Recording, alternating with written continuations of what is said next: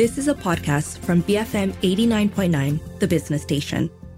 Let us turn our attention now, though, to what's happening in the Malaysian parliamentary scene. The 15th Parliament reconvened for its first meeting of the third session on Monday, with the young di-Pertuan Agong Sultan Ibrahim delivering his inaugural royal address.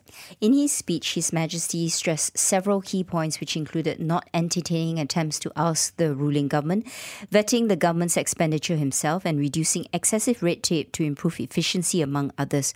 Now, with several legislative amendments and bills expected to be tabled during this session, and also as opposition MPs staged a walkout during the motion of thanks to the King yesterday, what's further in store for this parliamentary session? All right, for more thoughts on this, we have on the line with us Associate Professor Dr. Syaza Syukri of the International Islamic University of Malaysia. She's also a visiting fellow at the IC's Yusof Ishak Institute in Singapore. Syaza, good morning. Thank you so much for joining us. What were your impressions of the message and tone set by the Yang di-Pertuan Agong in his inaugural royal address in Parliament? How does it contrast with previous parliamentary opening addresses?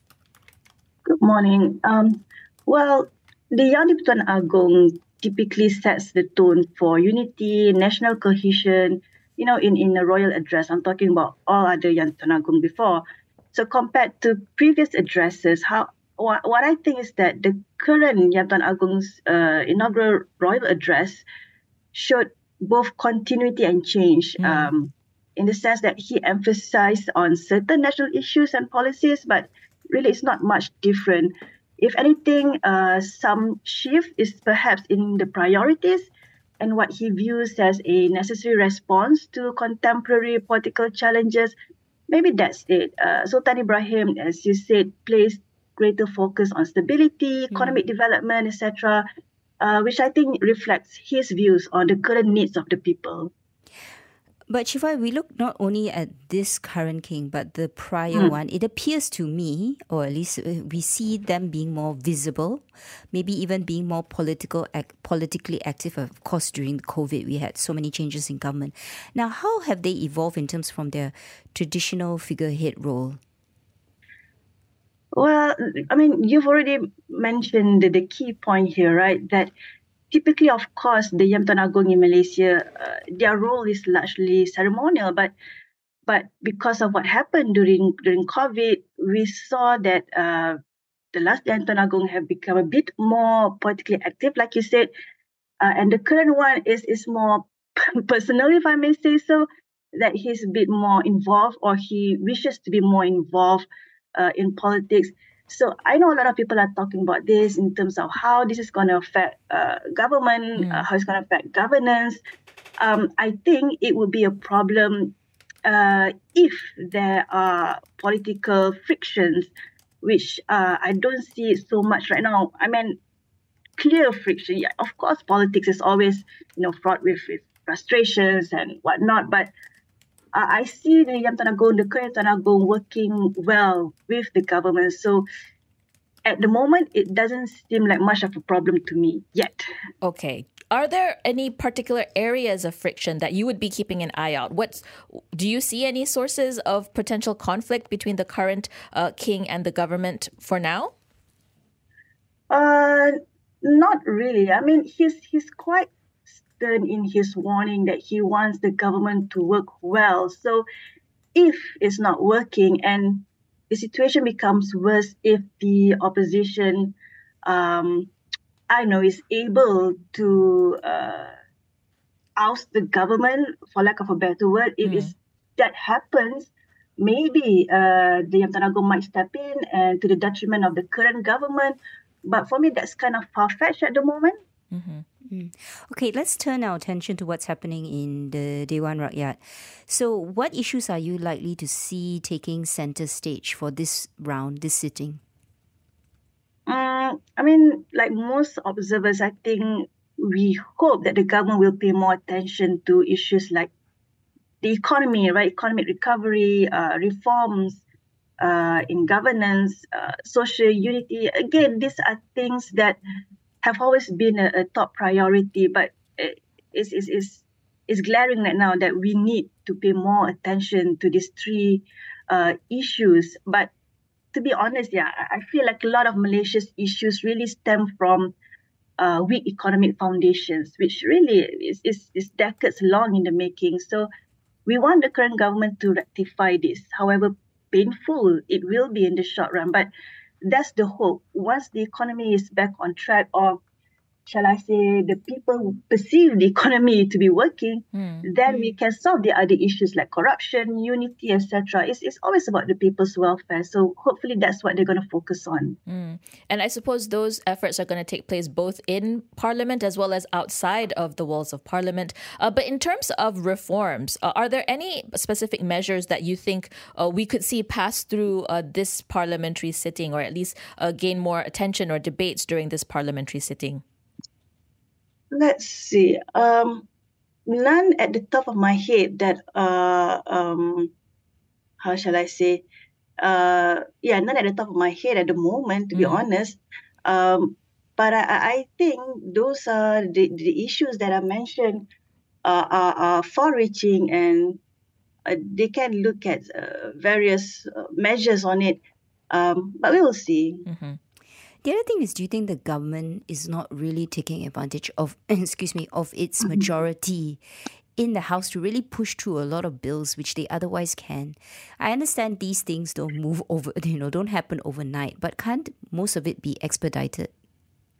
I mean, yes, that's the reason why it's a bit difficult for me as well to answer, because yeah, it has a majority, quite a strong majority, but at the end of the day, I know this is something that we don't want to hear, but at the end of the day, it is a unity government. It's not a Pakatan Harapan government, and a lot of reforms that have been thrown about is really a Pakatan Harapan manifesto, Pakatan Harapan or Pakatan Rakyat's fight for the past 2 decades.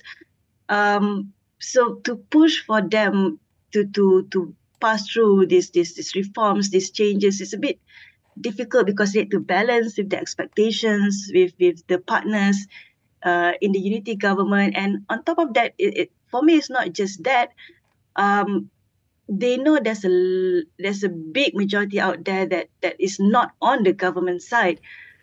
So how do they balance that, those people's expectations? Because this is politics. At the end of the day, they're thinking about who these people are going to vote for 2 years from now. So yeah, they could if they want to, but it's a bit more complicated. Right. And in that regard, Syaza, what do you make of the stability of this unity government or Madani government? We did have the king state that stability of the government is paramount. He did advise for the government to serve out its term. But will that be enough to deter the opposition from attempting to gain majority support in Parliament? To be honest, I do think so, but it's not so much because of what the king said. It's just that I feel that we've kind of reached a plateau in terms of the numbers, in terms of the balance. I don't see the opposition again changing to the government just because lack of numbers, and I don't see further defections as well, because I feel like if there are defections, they could have done so in the past few months that we've seen all these defections. So I think at the moment is quite stable, in the sense that this is the current iteration of those in Parliament on both sides. It's just a matter of what they do in Parliament now, right? How they use that time. And what do you make of the government's response to criticism of it, in light of the demonstrations from civil society and even their remarks when there are articles written about the weakness of the ringgit? How they respond to the criticism, I think it could be improved. Yeah, I mean they've always kind of paid lip service to this kind of changes. They're gonna do this, they're gonna do that, they're gonna work on it. But you're right. I feel like more could have been done, or maybe, to be fair to the government, maybe we the people, we want a lot to happen quickly, just because we've been going through so much the past few years. But yeah, in terms of communication, definitely could be improved, should be improved. It's not enough just to say, yep, we're working on it, but show us how. What are you doing? That could quell the criticism, which I think that's the reason a lot of people are unhappy that they're not speaking up enough, saying enough. Syaza, thank you very much for speaking with us. That was Associate Professor Dr. Syaza Syukri of the International Islamic University of Malaysia, weighing in on the events in Parliament over the first few days of this latest parliamentary sitting, ending there with some thoughts on how government is responding to criticism towards it. And I would have to say that I do think there should be some improvements in how they're communicating with the public. Yeah, but the reality is that it is a unity government, right? It's not just solely a Pakatan Harapan government. And the point is, every government wants to ensure that at the next elections, they're going to be back in power. But who's going to be brave enough to make the hard decisions that this country so desperately needs, which may not be popular with the voting public, but it needs to be done. Well, 7:48 a.m. We're going to head into some messages, but when we come back, we'll discuss, will consumers get sticker shock when the SSD rate hike comes into force? Stay tuned to BFM 89.9. You have been listening to a podcast from BFM 89.9, the business station. For more stories of the same kind, download the BFM app.